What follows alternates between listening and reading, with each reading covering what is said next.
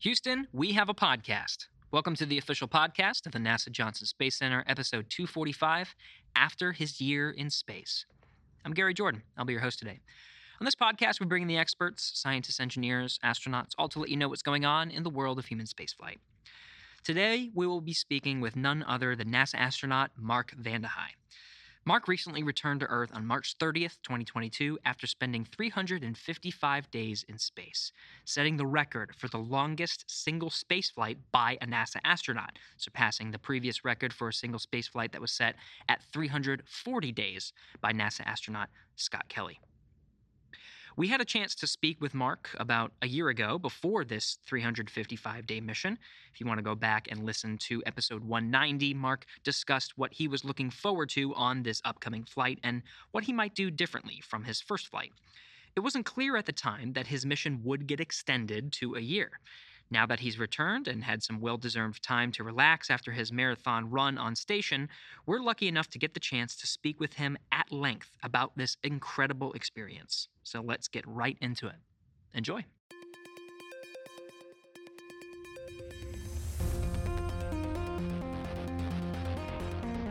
T-minus 5 seconds and counting. Mark. Launch commit lights are correct. Here she goes.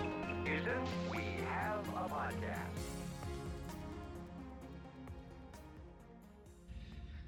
Mark Vande Hei, welcome back to Earth. How are you feeling? Good. I'm feeling relaxed right now because I just got done with my 2 hours of rehab for the day, and that's the typical part of the schedule. And yeah, it's a pretty good deal. How's the adjustment been just in general? Do you feel like you've been adjusted to 1G? Did it take quicker or longer than you expected after 1 year, or are you still doing it? I actually feel like my adaptation to walking normally and moving around, balance, feels like it came back more quickly this time. Interesting. But I do have the sense that I'm more fatigued than I was after my previous flight. So my suspicion, I don't have any science to back this up, my suspicion is that so much of just walking around and balancing, even though I can do it, it's taking energy that I did not have to expend on the space station, because the space station, you can't fall down on the space station. So there's a lot of things that just don't require any effort. Yeah, that's part of the research that they're doing, right? Is like all your resistive exercise, your aerobic exercise just helps your body to recondition itself. You're putting stressors on your body that you're saying you just don't normally have. Mm-hmm. Really, it's that continued stressor of just, we don't even think about it, but just walking. You got one gravity. You got the weight of gravity against you at all times. And Right. that's Even fatiguing. sitting down, ideally, if you're sitting down and engaging your core, then there's still some energy you're expending doing that too. Okay. So. Well, Mark, I wanted to really focus for this episode, because you have been on a number of times before. I really just wanted to focus where we last left off. We recorded right before your launch, talked about all the training, getting ready for that, and at the time you weren't super sure if you were gonna be staying there for a long time. There was that possibility, but you weren't sure. And then, of course, you eventually found out. So we'll pick up there, and then we'll follow up with more of this, how you're doing and reconditioning and everything. But taking from that moment, I think we recorded just a few days before you went off to Moscow, and then you started that process all over again of getting ready to launch on a Soyuz, which of course you've done before. How was that different or similar, from the first time that you did it? So on the launch day itself, the biggest difference between the first time and the second time was the first time was some ungodly hour in the middle of the night. And the second time was, if I remember correctly, I definitely remember that it was nice and sunny out. It just felt more energetic. So emotionally, the first time, even I think it probably was early evening, maybe 10 p.m., when we left the quarantine facility, large group of people waving and cheering. And so it's very celebratory. But then all of a sudden, you're with just a few people on a bus in the dark going off towards a rocket that's all by itself away from the rest of humanity. And that was a very weird, kind of lonely feeling. And this time, because of the sunlight, it felt different. There was people waiting as we drove out to the rocket. There's representatives of the Russian police force. There's firefighters that kind of salute the bus as you're driving by. They do that, of course, in the middle of the night too, but it's more visible during the day. And then even going up on the elevator, the view through the slats in the elevator of the Kazakh steppes, all those things were new to me because I hadn't seen that during the day before. You can actually see it this time. Mm-hmm. Now, when the engines kicked off and you felt that, I guess you had experienced that before. Was it any different? Did you feel more prepared this time because you had gone through it? That just the experience. Did it feel the same, different? It was very similar. And I think I was certainly more comfortable with the process. Mm-hmm. Another big difference was last time I was in the left seat, which is like being the co-pilot. This time I was in the right seat, which is really my responsibilities in that situation are just to take care of myself, make sure I know how to respond to save myself in an emergency. So I did not have a lot to do. Previous flight, I had lots of systems I had to monitor. This time, I just tried to keep up with what the other crew was doing, but I didn't have to do anything. I just kind of casually every 5 minutes would check to see if the descent module pressure had changed and kept myself entertained by making a note of what it was, because it should drop by 1 millimeter mercury about every 5 minutes. And I would just make sure that was the trend. Because in simulations, when they tested us, there was this one glorious moment when I noticed it, that we had a depress in the simulation, not for real life. And then, of course, my crewmates were so busy with other things that they didn't notice. I said, hey, I think we're having a depress. And they said, what? So again, I just kept myself entertained by just double checking that on the day of too. But nothing happened. Everything operated perfectly fine. It also freed me up to just pay attention more to the experience, I think, as opposed to so much being so concerned about operating the spacecraft correctly. Again, the left seater is pushing buttons more even so than the commander, because the commander is supervising you as you operate the spacecraft. In a lot of cases, when it comes to a manual docking, the commander is doing all that. So I had lots of time to just try to soak it in. I even took out the tablet that the Russians give you that has all the procedures on it, and I videotaped my crewmates using the tablet a few times. It was nice. And also, gosh, I'd really be remiss if I didn't bring this up. The previous flight was a 6-hour flight. Right. This flight was a 3-hour flight. And that was much more comfortable, because on a 6-hour flight, that's 6 hours on top of all the preparatory time, getting into the suit, getting out to the vehicle, the hour and a half of checking things before you launch. It was much less fatiguing having just the 3 hours to get to the space station than it was having the 6 hours. So yeah, it sounds like just an overall better experience. A lot. You got to relax. You got to enjoy. It was much shorter, so you weren't as fatigued. Mm-hmm. I mean, so I guess going that moment of actually docking with the space station and entering through, you're beginning your journey. At this point, I don't know if you have a sense of whether you're going to stay for a year or not, but you're doing it all over again. So what was that? Did it feel familiar because you had done it before? What was that experience like? It was very strangely familiar, and it was weird because it's hard to relate daily life on Earth to living on the space station, because it feels so different. The way you move, everything is so different. There aren't things that would happen to you on the ground that would suddenly kind of take you back to being on the space station. And then when I got back to the space station, it was like reliving a childhood memory in vivid detail.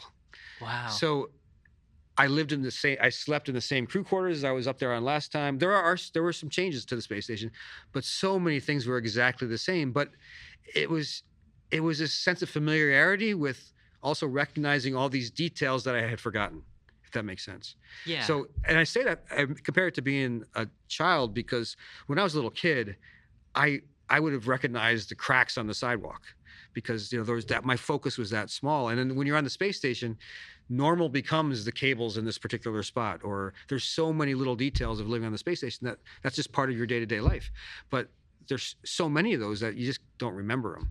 And it was really a very kind of fun experience coming back. I would equate that to so I'm trying to relate to the experience of going to grandma's house, for example. You can think about your experiences at grandma's house, but then when you're there and you see all the different things, all these memories just start flooding back because you're physically there. Yeah. So that's sort of how I would think about it. I think exactly. That's the emotional context, I would say, for sure. How about the adaptation this time? Yeah, was it a little bit quicker because you had that familiarity, all of those memories were flooding back? Did you adapt to microgravity a little bit quicker? I think I did, but there's also another thing that the Russians provide you. Gosh, I can't remember with certainty the name of it. I think it's called a bracelet. It's a strap that you can wear around your upper thigh, and the idea being that in a situation where you have a fluid shift, where you tend to have more of your bodily fluids go towards your head, and it gets very uncomfortable. They had offered me this on my previous flight, this thing to put around my thighs, like a tourniquet, but a soft tourniquet. It doesn't completely cut off the flow, but it adds more resistance to the flow back towards your heart. And so that reduces the sense of fullness you have in your head, the fluid shift. And because I didn't quite understand why they were offering it to me the first time, I just said, no, that doesn't make any sense to me. Forget it. I have no need. This time, when I talked to some other people about it, I said, oh, I see why they're offering this to me. And for the first 2 weeks, I wore it, and I think that helped out too. Oh, okay. That's a cool little device. Yeah, pretty simple. When we last talked before your launch, before your mission, one of the things that you mentioned was that on your first mission, you kind of went into it with this mentality that it would maybe be your last. So you tried to make the most of your experience, and you did a lot. You spent a lot of time. Going into this mission, one of the things you said beforehand was that your anticipation was you were going to pace yourself a little bit more. Just take some time to let it soak in, take some time to really appreciate the moments, and take some time for yourself. Is that how you started this increment, or did you just kind of go full throttle? Oh, I definitely set a goal to have few goals and to just try to act. So I should be a little more careful about that. My goal was to journal every day and meditate every day, and to try to just soak it all in as much as possible. And I do feel like I was successful with that. Do you think ultimately, looking at your whole year that you've been there, establishing that as a regular practice from the beginning through end, you think that really helped you to just kind of be in the moment, stay with it, focus on your task, get everything done, and not stress yourself out over the year that you were there? Definitely. I think, let's say you're going to run a marathon and you're on your second mile. If on your second mile you think to yourself, I have 24 miles to go, it's going to make that second mile really, really hard. Right. But if you just think to yourself, okay, I'm on my second mile, and how am I feeling right now? And just focus on that. Or, gee, let's focus on my breathing.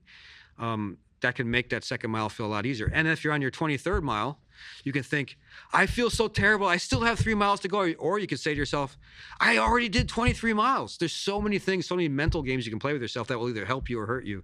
And I definitely, on this flight, and I'm tapping the table a lot, I just realized I was like, for emphasis going. It's good. Hey, listeners, if you're getting uncomfortable hearing me pound on the table, I was actually warned not to do that. So I apologize. Please stick with us. It'll get better. So I guess I'm more animated than I thought. Gosh. That's good. So like I was trying to say, you can play mental games that can make it harder for yourself or make it easier for yourself. And I feel like this time I was better about making it easier on myself than last time. So ultimately, when you were going through your day-to-day, one of the things that I recall listening to at the end, you had a couple interviews at the end of your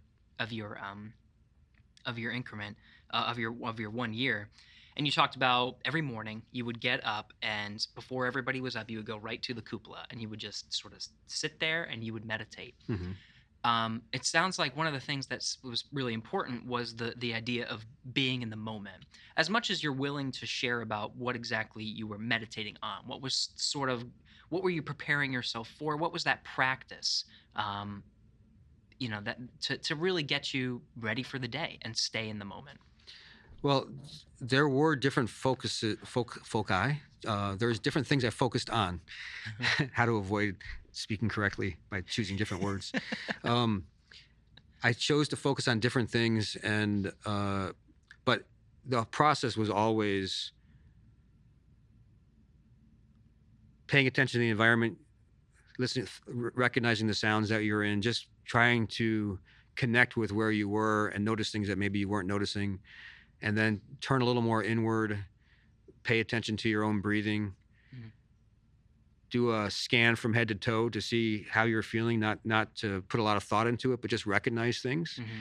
And then after that, I would spend 2 or 3 minutes again, just focused on my breathing, trying to just be very relaxed. And when I realized that I could do this in the cupola with my eyes open, then I would open my eyes and just try to notice what was outside and try to appreciate what I was looking at a lot of times. And I can tell you that that's a big difference between when I would be in my crew quarters and I would be focused very much on what was going on in my head and just trying to recognize things. Yeah. I probably was a little more scattered because I would see interesting things in the ground. And so I wasn't as internally focused in those, but I really, really felt grateful to have the opportunity to just quietly sit and notice the earth for 20 minutes. And that's an opportunity I'm really glad I didn't pass up. Because I think a lot of us are trying to put ourselves in your shoes, and just, you're in a tin can for a year, right? And it can be very easy to slip into that negative mindset. Mm-hmm. But it sounds like this practice of regular starting the day with gratitude, with a positive mindset, right? You gave the marathon analogy of not talking about how disappointing it was with how far you have to let to go, just appreciate how far you've gone. Thinking what it takes to be a long duration crew member. And a lot of the reason that why we're doing this, why we're having an astronaut on the space station for a year, is to really get an understanding of what it takes, because a Mars mission is going to be almost double of what you just did. Maybe a couple Right. of extra months. I think the minimum time would be about 19 months is what I counted for, like, Okay. the minimum time. So just, it's like 7 extra months of what you just did. That's a lot of time. And so to go into it with the right mentality and the right positivity, I want to focus a little bit on that, the idea of positivity, not just focusing internally on what it takes to have that good mental space, but to be a good crew member too. Because you're not the only person that's going to be going to Mars. You're not the only person there. You have to maintain a good environment, a good relationship. Can you talk about the experience on orbit and what it takes to be a good crew member and a good crew to be successful for such a long time, and not focus on negativity, but to keep that positivity and spirit up, and be a good worker? I think the first step in being a good crew and a good member of that crew is very much what I like to say is essential to leadership, is trust. If you're trying to be a good leader, anything you can do to enhance trust between you and the people that you're leading, or if you're just trying to be a good team member, anything you can do to build the team is stronger if everybody trusts each other. And that means if you understand other people's motivations and you recognize that it's the motivations are not about that individual, it's about more focused on the group. But of course, to do that, that's got to be your motivation too. I think the trust is a big piece. And that means even sometimes when there's difficult topics to bring up, if you have the type of climate where you can bring those things up and trust that the other person's going to actually listen and recognize that, even though the initial reaction might feel like, wow, this feels really uncomfortable for me to hear this, but it's important to hear it. Gosh, there was times people would really make themselves vulnerable by talking about things that they were struggling with. And they were very grateful that when they did that, they made that the feedback they got from the rest of the crew members was a lot of sympathy and understanding, as opposed to judgment or so. I think that what the meditation did for me a lot was help me recognize when I was filling in information that I didn't have with a narrative that I was making up. And I think a lot of that negative mindset versus positive mindset is if you fill in those gaps with a story that's a negative story or a positive story. And it's not so much about making it a positive one as recognizing when you just don't know. And I'm pounding on the table again. And recognizing that these are opportunities to ask or recognize the range of possible things that could be causing the situation. Now, let me make that a little more concrete. The PMM is a place on the space station, kind of like the attic. It's where we store lots of items. It's not a place that I was enthusiastic about having to go into to find something, because sometimes it would be buried someplace else. It's really easy to misplace things in there.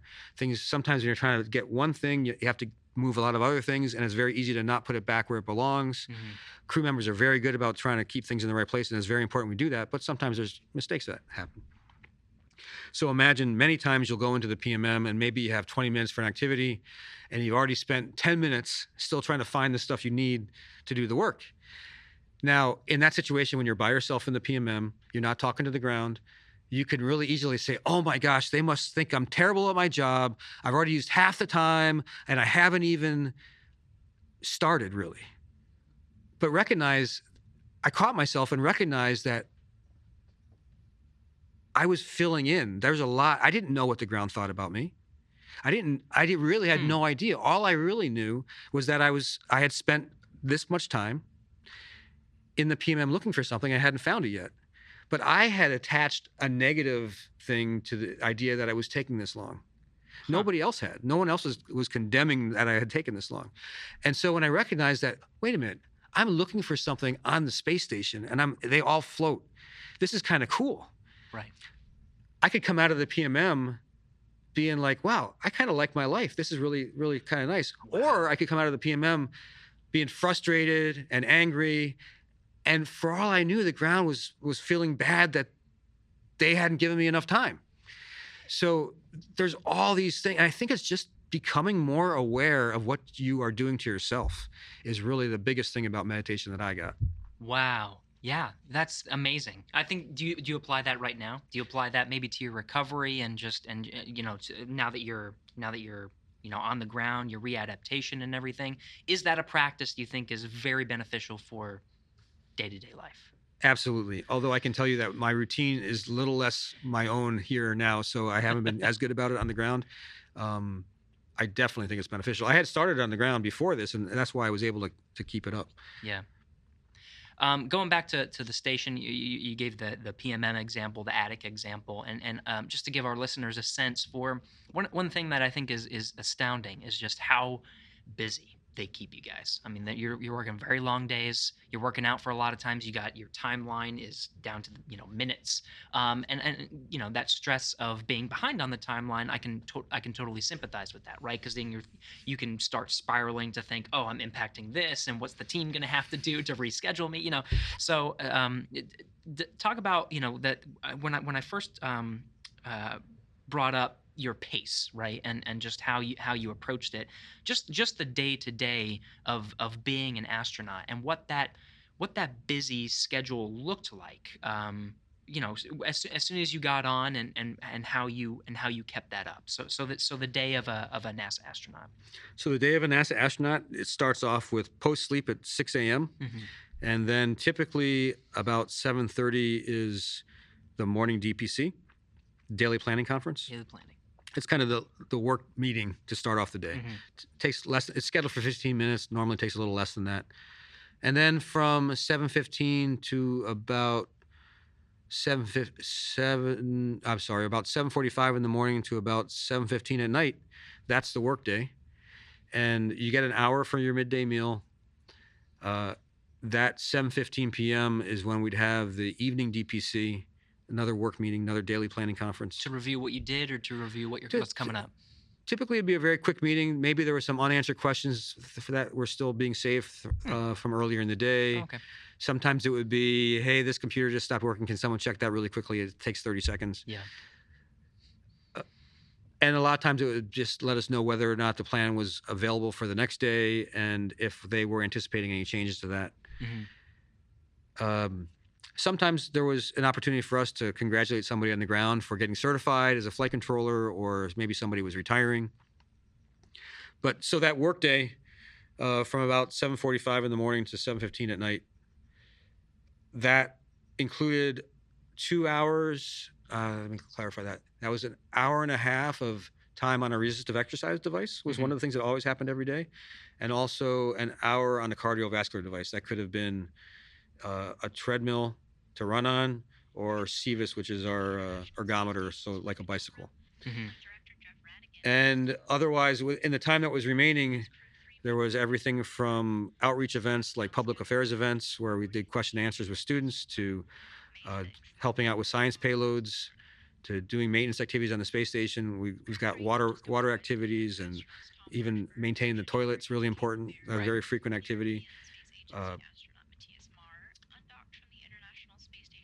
How'd you feel like going from item to item, right? There's a lot that they jam in there, but there can be a lot of different headspaces you need to be in, right? So the headspace of fixing the toilet is completely different from the headspace of, standing up in front of a camera and doing a public affairs event.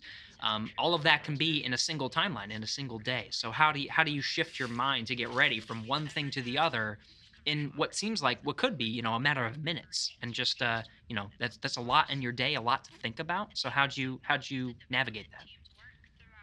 That can be a little jarring. We're going from different type of activity. Yeah. However, if the activity you're moving into is something you're familiar with, it's less jarring. For example, if I was doing a maintenance activity and I'm just starting it, it's the time to do that, and I knew what that activity was about, it was easy to transition to. Public affairs events, we do them so often, they eventually became very comfortable to do. Someone's going to set up the camera, do a sound check, and then 10, 20 minutes later, you're going to go ahead and start the event.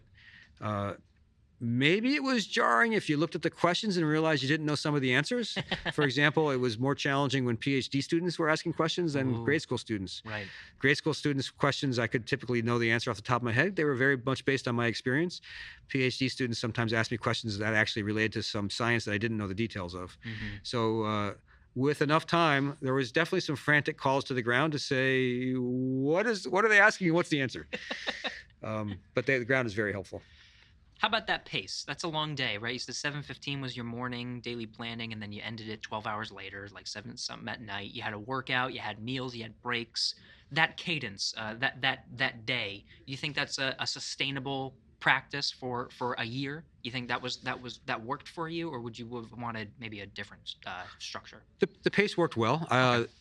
My impression was for the 6-month first flight and the 1 year second flight, almost a year second flight, it's kind of like starting a new job. And when you start a new job, let's say you're going to do similar things throughout that 6 months, the first month you're there, things are going to be pretty hard because you're learning a lot. Right. And then as time goes on, those things get easier and easier, and that timeline can seem very onerous. But then as you start doing things more repeatedly and they're not so, maybe you've already learned that this is what they meant when they said this in the procedure, and you know just to do it, things go more quickly.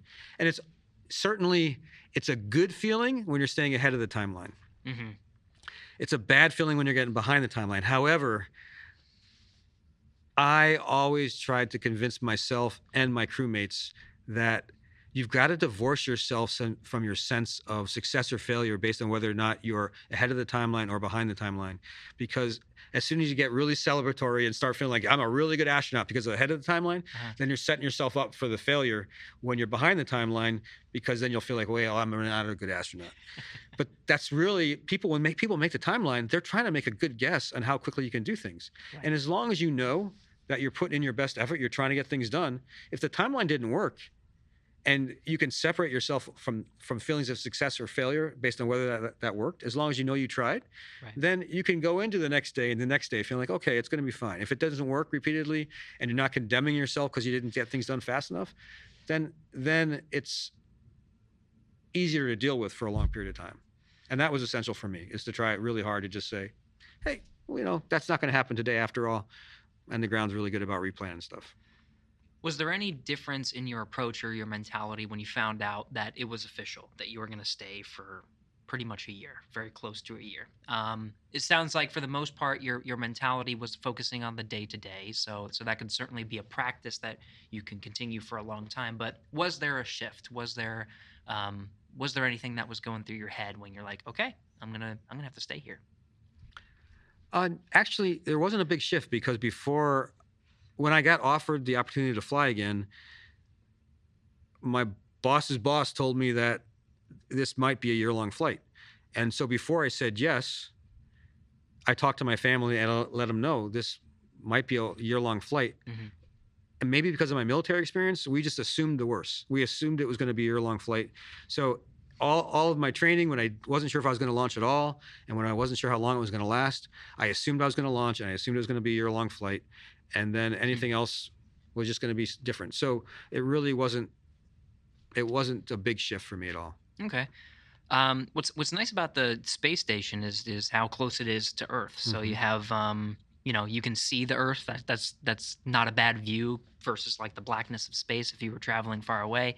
But you also are very close to have real-time communications with people on the ground, with family members, right? You said you prepared your family, but you could still talk to them, right? Do you think that was a very important aspect to just life, living in space for a year, was being able to talk to people real time throughout, other than your crew members, being able to talk to people constantly throughout the whole time? Yeah, absolutely. I think one of the challenges of being on the space station is you're isolated from so many of the people Right. that you love very much, and being able to maintain those connections, I think, is really important.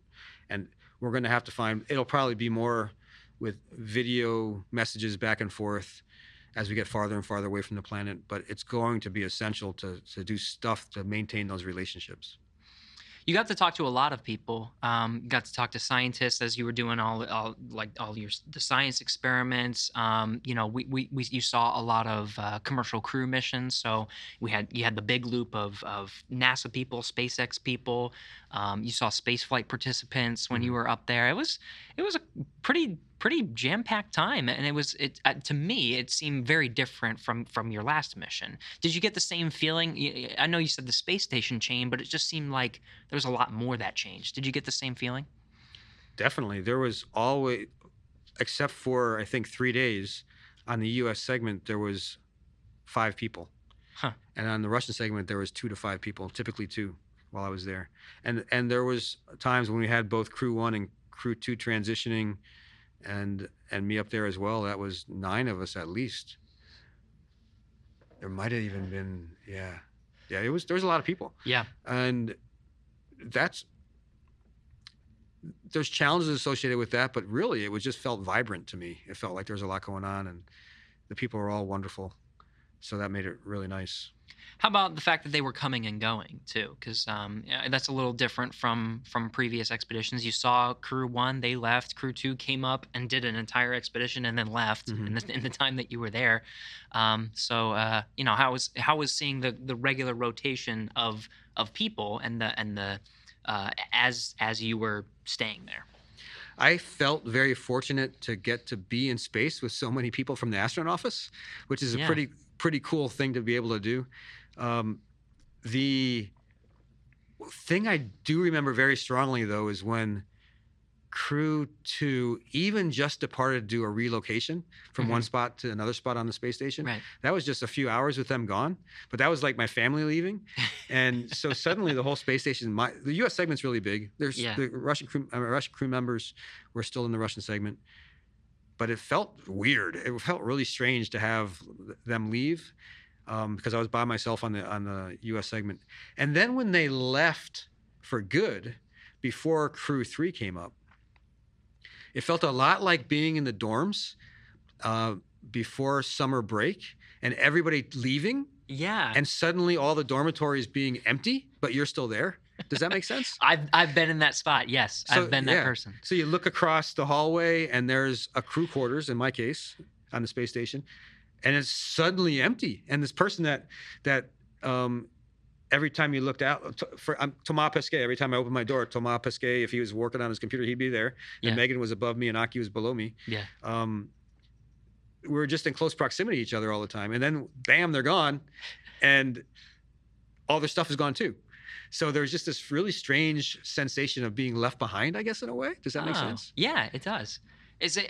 One of the things that sounds like is coming out is, not just getting along with your crewmates. We talked a little bit about that, but developing a strong bond with them. Oh, of course. That has to be very important to having a good, stable environment, a successful environment on the space station. It sounds like you were really close with these people. Oh, absolutely. Yeah. You see them every day, all the work day and at night. So they are very much your work family. When it comes to being an astronaut, you probably, you are an astronaut. You've gone through the mentality of what it takes to be a positive person. Do you think there is a baseline standard for the qualities, the personal qualities of an astronaut that it would take? So if you said, yes, I would be willing to spend 6 months, a year, maybe even more in space with you, what are those baseline qualities that you would be looking for? This is something I tell school kids too a lot. Yeah. An astronaut should be the type of person who always tries to do their best, but puts more emphasis on everybody around them doing their best too, helping people around them be their best, than that you stand out as being better than everybody else. You've also got to be a good camper. When I say good camper, I'm not talking about just being able to cook your food and things. I'm talking about just being somebody who other people enjoy living with. So because you're going to live with those other people and there's no way out. So that's something we need to be around other people that are enjoyable to live with. That goes a long way towards being productive. The positivity certainly helps, and I also think it's not just in how you feel and how enjoyable or lack thereof it can be, but also how you perform. Because if you're beating yourself up, you're using a part of your brain focused on that as opposed to focusing on the task you're doing. And I've been in situations where I realized I perform better when I got coached to just say to yourself, I got this, and go there instead of, oh no. Right. You perform better and things will go better. That's I mean, I applaud you really for keeping up that mentality. It seems like that's really what helped you to stay there for the long term, and seems like even now I can tell you're just a very positive person. I think that's a very good quality. Is there any frustrations, or you look back on your increment and you just think, if we truly are going to go to Mars, if we truly are going to go there for 2 years, what do you think would be really important to consider for creating a successful environment? Because you can go into it with all the positivity in the world, right? But if you had to change maybe the routine or something about it, what would one piece of anecdotal feedback that you would present to folks designing a Mars mission? The first thing that pops to mind, I'm not sure it's the best thing, but the first thing that pops to mind is, do not be a hoarder. So space is going to be very limited, and so we got to make sure that we only bring what we need to bring, and that we don't have. It's probably a very different dynamic though, because if we're sending a spacecraft to Mars and somehow, I don't know what type of architecture we're going to have for that situation. But, Right. But if it's a spacecraft that we're using for a long period of time, and much like the space station has a lot of stuff on it, and because it takes so many resources to get something onto the space station, we're very reluctant to take it off unless we're absolutely certain we don't need it. My impression is, if you add more storage space to the space station, it will very, very quickly get filled with more stuff. So we don't necessarily improve the storage situation by adding more storage. We just make the problem bigger. So that's one thing to look out for. Windows are huge. I think if for me, certainly being able to look out the window and even looking out at the stars, that was really good for me mentally. And I think that'll be really good for people as they travel further and further away. There's a sense of connectedness that comes with, and also a sense of awe, a sense of timelessness that's associated with looking at the stars. Earlier, you brought up the spaceflight tourists. Right. Klim and Yulia were there as a couple of our spaceflight tourists, and they were filming a movie, and I had to escort them while they were over at the cupola doing some filming during the day. And then I could tell when the sun went down that they stopped filming, and I realized that they had a really good opportunity that they might not have realized. So I turned off all the lights in that module and the adjacent modules, made it very dark. And one of my favorite moments was seeing how quiet they got as they kind of got the sense of awe of seeing the Aurora Borealis as we were passing through. And it's just an awe-inspiring view. And I think Klim started videotaping again. And I'm really hoping that with having a professional photographer up on the space station, that I look forward to seeing how someone with that skill set shares that view with the rest of humanity. I think it's really going to be nice. Wow, fascinating. What an experience. If you take a snapshot of it and just look at the whole thing, would you recommend it to other astronauts? Just say yes, absolutely. This is a great experience, and it's an important thing to do. Would you? And then would you say that? And then would you say, if you go into it, here's what you got to know? Oh, certainly, I'd say you're doing the right thing. Yeah. You got a great job. The space station is an amazing place. Mm-hmm. You've got to do some head work to make sure you understand how you internally operate with yourself. And I'd say that's just recognize that the relationship you have with yourself is extremely important Mm-hmm. when you're not surrounded by that many other people. It's important when you're surrounded by a lot of other people too. It's just an opportunity to really, it's something that's very valuable to work on. I know you stayed in the moment for a lot of your mission, but towards the end, did you get a sense of excitement that you were returning back to Earth?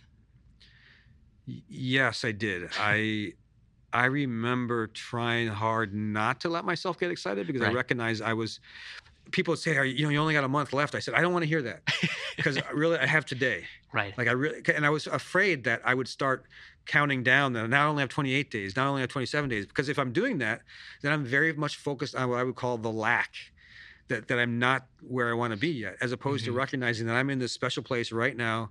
I need to notice the details about this, and that's what makes it enjoyable. I think Right. when we're engaged in anything and we're putting all of our attention into it, that's when it's fun for us. When we're really, I don't care if it's surfing or reading a book, but being fully engaged in what you're doing is an indication that you're enjoying it, and vice versa. If you can enjoy it more by trying to be fully engaged in it.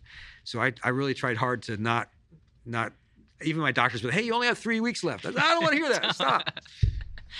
How about the experience of undocking and returning to Earth? I listened to you talk about the first experience, and you talked about a sense of nervousness before the parachute's deployed, and you talked about all of this going into it this time. How was that experience? Because I had that right seat, I didn't have as many duties to pay attention to things. Yeah. It was very different. I spent a lot more time looking out the window. Oh. I remember as we backed away from the space station, looking out the window the entire time and watching parts of the space station slowly fade away and recognizing I'm not going to see this view ever again. So it was kind of a nostalgic feeling, but it's very beautiful. It's this amazing engineering accomplishment for humanity, and seeing this vivid view in the sunlight with the blackness of space behind it was something I'll never forget. Then when we fired the deorbit burn, there was this sensation of something pushing on our backs. So there was this one sensation. It was floating, and that was part of normality for me. And then all of a sudden, having this constant sensation of being pushed, Mm-hmm. it felt like something was pushing on us. And another interesting part, though, was when the deorbit burn finished, suddenly that sense of pushing disappeared, and it didn't feel like this floating sensation didn't feel like part of the background, like normalcy. It felt like suddenly I was falling, but honestly, when you're in orbit, you are falling all the time. You're in an environment that's falling towards the center of the Earth. You're just moving so fast horizontally, you keep missing. That is all orbit is. Yeah. We don't turn off gravity. It's not a zero gravity environment. It's a zero G environment. And I'm not going to go into the details about why I'm comfortable saying that. But things don't push on you very hard because they're all falling with you. And so it felt like suddenly again, like the hand went away that was pushing on me and I was falling again. So that was a weird sensation. And then shortly after that, you start interacting with the atmosphere and it starts slowing down. So you start feeling that pushing sensation again. Mm-hmm. In the early stages of that, it surprised me because I didn't remember when my focus on my previous flight, looking inside the Soyuz at the computer panels, I wasn't looking outside. And when I was looking outside in this flight, it looked like the Earth was swinging left and right past the spacecraft because the Soyuz descent module was oscillating as it was going through the atmosphere. And that surprised me. And I really thought it was really interesting because we saw the beautiful deserts of North Africa as this is happening. It's just this gorgeous view. And the angle's getting a little lower as time goes on. It's beautiful. But then I realized the swing sensation was kind of upsetting to my stomach. Oh. So I decided to look back in and look at the computers again. And everything got normal very quick. Cool. The next sensation was this sense of being pushed on kept increasing.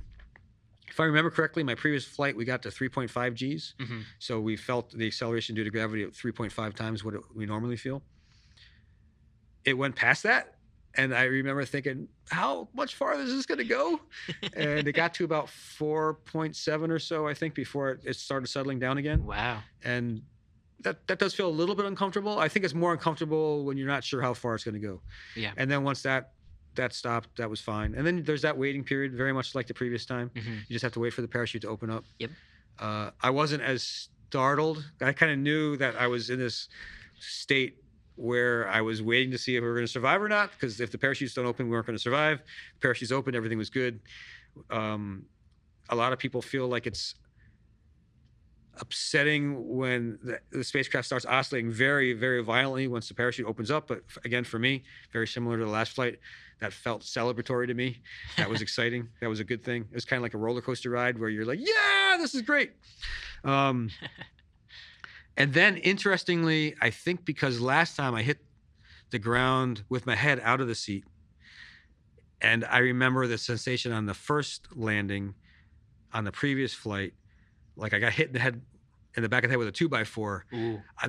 My first emotion was anger. Like, are you kidding me? Like am I going to have a concussion?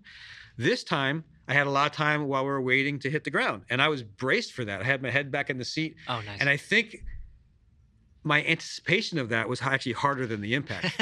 So that surprised me that when we hit the ground, I was like, okay, that was a thing, but it's not as bad as I thought it was going to be. Okay. So then, but the next thing that happened is, so previous flight, it was February, the ground was icy. We hit the ground, the parachute reinflated before we released one of the risers, and so it started dragging the spacecraft, but you could hear the ice grating as we slid across the ice. It didn't tip the spacecraft over. This time, we hit the ground. Very weird sensation. I wasn't really sure if we bounced. Huh. I wasn't sure which way was up. The parachute reinflated and made us tip. Ooh. So I didn't really know which way was up. I just felt like there's a whole lot of stuff going on that I do not understand. And then I think what happened is the parachute caused us to not just tip over, but then also roll. Oh. So again, like, what's going on? And then we finally, all that motion stopped. First flight, I was laying on my back. It wasn't really an uncomfortable position to be in. The hatch was above us. This time, the hatch was horizontal. I was hanging in the straps with my arms kind of hanging down, and we've got those tablets that the Russians give us with the procedures. That was hanging and hitting Anton. Oh. And I looked at Anton and said, Anton, I'm not sure which way is up right now, but the fact that my tablet's hitting you makes me think you're lower than me. and that was a little uncomfortable hanging in the seat, hanging kind of forward. And then I was really surprised with how quickly I could see kind of shadows in the window of people moving past the window after all that happened so quickly. Mm-hmm. And then they rolled the spacecraft to a slightly different orientation, which put me in the lower end and had me kind of wedged in the bottom, but that felt a little more comfortable to me. Oh. I felt very weak as far as moving my arms. Everything seemed kind of strange. Yeah. It's kind of, I would describe it as if someone put a rubber band on every one of your joints and you're trying to do something normal, like move your pen over it, but it just feels like it's a lot more force than you would expect. Yeah. I got to watch the search and rescue forces pull Anton out over the hatch. Previous flight, you just kind of reached your arms up and a bunch of people would reach down and pull you out. This time there was one person that would reach in and they'd be kind of laying on the hatch. They had to get to a lot of straps to undo us. Uh-huh. And it's hard dragging somebody we got pockets full. There's all kinds of stuff.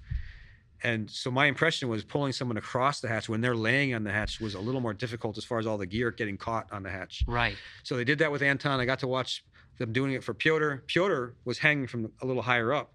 So it's more challenging getting his straps undone in a way where it wouldn't fall out. That gave me a lot of time to just empty my pockets. And I had one thing that I knew I had to turn in. It was a dosimeter. Oh, right. Radiation. So that was part of the science. I knew that had to get turned in. Everything else in my pockets, headlamps, mini mag lights, my knee board, the Russian tablet, barf bags, all these things I just did not need. I just started taking them off and throwing them in the corner because I didn't care what happened to those things. And then when it was time for me to get out, I was nothing in my pockets. I was unstrapped, and they just dragged me out. Wow. So that's the whole landing process for me. That wonderfully told. I mean, you were on the ground. You saw those familiar faces. You started the journey back. You know, how were you feeling in that moment where you know, your readjustment back to 1G did you feel more or less I don't know, with the sick, I guess, than the first time, or what was that like? In both cases, I didn't have nausea. I had a lot of unsteadiness. One of the tests they had us do after both flights was close our eyes and try to walk toe heel. Right after flight, I could not do that. I had to lean on someone the entire time. I just couldn't. Oh. As soon as my eyes were closed, I did not know which way was up. That was consistent. I certainly felt sore. I felt weak. I felt tired in both cases.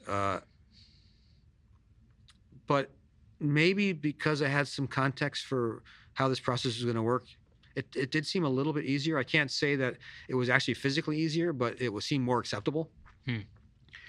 I do remember after landing, I got given sunglasses, and there's lots of pictures of me with the sunglasses and thumbs up. But shortly after I put the sunglasses on, I thought to myself, wait a minute, I don't want sunglasses on. I want to see the sunlight. So I handed those sunglasses back. And I don't think there's very many pictures of me without the sunglasses on at all. I see them mostly, with the sunglasses. So I was just excited to be outside.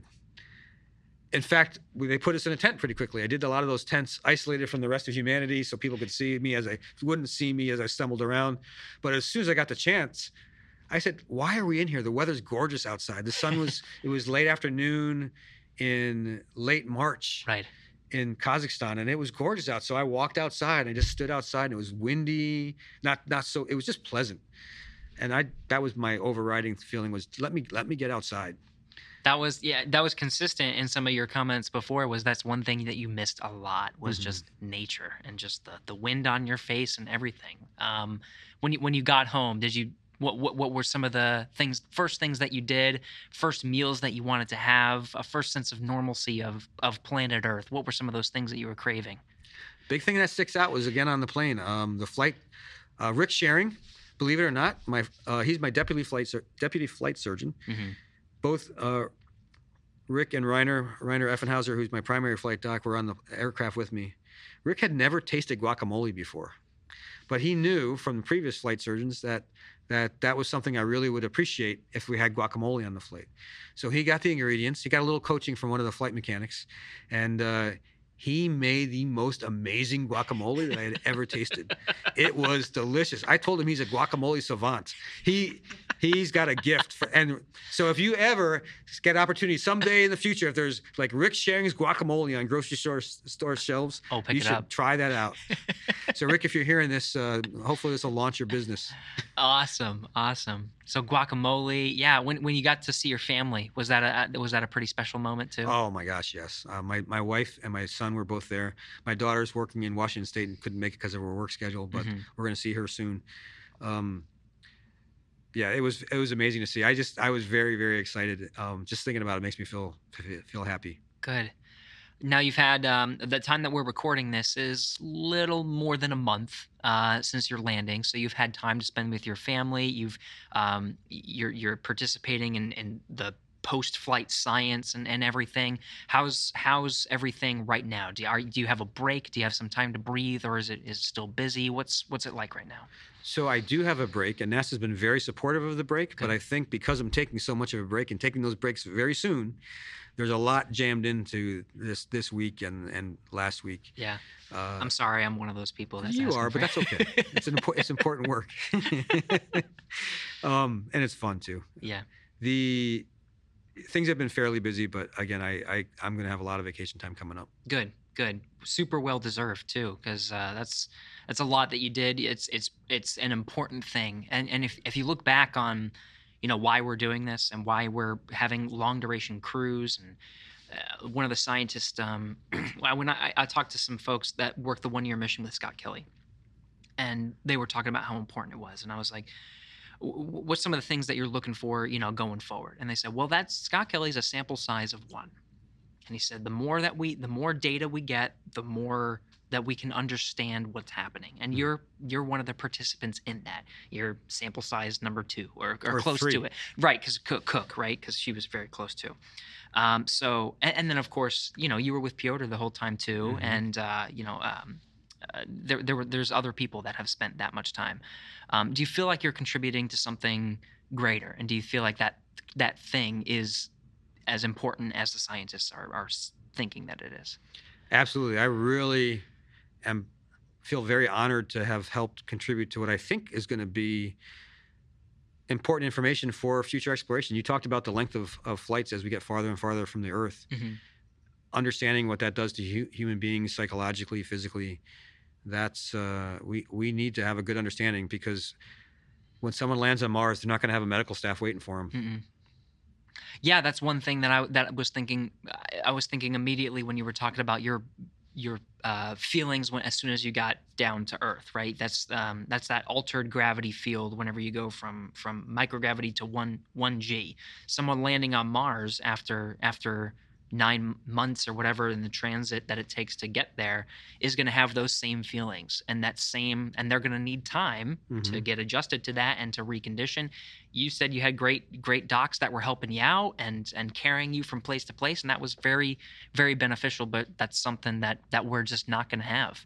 So something that goes through my mind is, like if you had to imagine yourself in the Kazakh steppe, right, and you were there in the spacecraft, but you knew you had to do it all by yourself or just with a couple of crewmates that were going through the same things, right?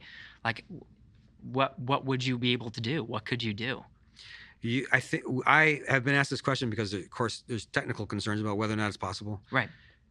And my answers have been, yes, we can do it. It's just going to take a really long time. And you've got to be very deliberate. We would have had to help each other out a lot. Open the hatch would have been challenging. But it's all doable. You might end up having to spend 15 minutes before anybody even decides to move, as you just kind of get your head right. But we just got to expect it to take time. I think human beings in general are very, very resilient. Yeah. And we'll figure out ways to do it. It'll be hard, uncomfortable, might not even smell pleasant. Right. But I'm confident that people can figure out how to do stuff. That's the resilience of a NASA astronaut. You said 15 minutes. Give me 15 minutes and I'm going to start moving. And it's going to be slow, but I'll start moving.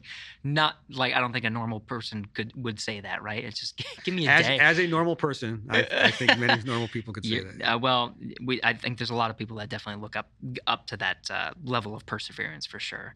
And you're going to go on a well-deserved break here for sure. But definitely appreciate all of the things that you're doing right now and what you did in space and everything. Thinking about all the folks that made this mission possible, right? You think you're just the one person, but I do want to have a nod to Piotr too, who did it as well, right? He did the same thing that you did. And it was his first flight. That was his first flight too. When were you guys talking a lot just throughout the whole process? Just, hey, how you feeling, man? Everything good? Were you doing some of that? Yeah, we had group dinners once a week, and Piotr and I actually worked some on trying to identify the leaks in the Russian segment and try to help out with the patching of that. So yeah, I asked him how he was doing, and he's my sense at first was that he had some wasn't sure how it was going to work out, but as time went on, I think he got so comfortable up there. I think if someone said he had to stay for an extra 6 months, he would have been fine. That's awesome. Good man. And of course, you guys actually spent the time, but a lot of folks on the ground did a lot of planning. There was a lot of shuffling. Even you just mentioned like Crew 2 landing before Crew 3. A lot of folks had to work around that. And just to make this mission successful, you think about all the folks that actually contribute to this. What are some of the things that go through your head just thinking about what it takes to execute a mission to space like this? Yeah, there's been a lot of people that have said Mark Vande Hei sets the U.S. record for 355 days single flight.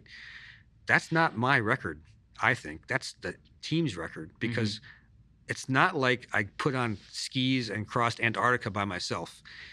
There was a whole bunch of people that had to do stuff to make this happen.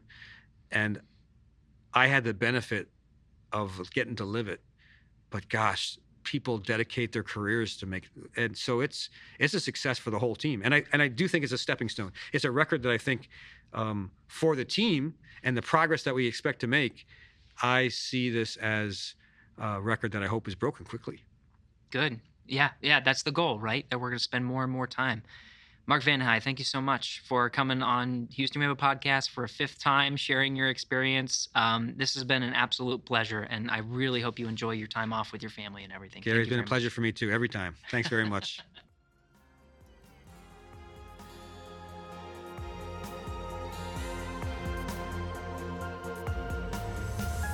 Houston, go ahead. Stop of the space shuttle. Roger, 0J, and I feel Shuttle has cleared the tower. Became a theme for all mankind. Actually, a huge honor to break a record like this. Not because they are easy, but because they are hard. Never Houston. Welcome to space. Hey, thanks for sticking around. I had such a good time talking with Mark Vande Hei. He's an example of what an astronaut, a long-duration astronaut, should be in his humility and his approach to his day-to-day life on the International Space Station. What a pleasure it was talking to him. He's a 5-time All-Star of Houston We Have a Podcast. It was a pleasure to get to talk to him for a 5th time. If you want to go back and listen to all the Vande Hei episodes in order, they are episodes 13, 15, 94, 190, and then this episode, 245. We are one of many podcasts across NASA at nasa.gov/podcast. If you want to talk to us specifically, go to the NASA Johnson Space Center pages of Facebook, Twitter, and Instagram. And then if you go to nasa.gov/podcast, you can check out some of the many shows that we have across the agency. On social, if you use the hashtag AskNASA on your favorite platform to submit an idea or ask a question, you can make sure to mention it's for us at Houston We Have a Podcast, and we'll take a look at that. This episode was recorded May 5th, 2022. Thanks to Alex Perryman, Pat Ryan, Heidi Lavelle, Belinda Polito, Beth Weisinger, Megan Dean, and Jaden Jennings. And of course, a big thanks to Mark Vande Hei for taking the time to come on the show. Give us a rating and feedback on whatever platform you are listening to us on, and tell us what you think of our podcast. We'll be back next week.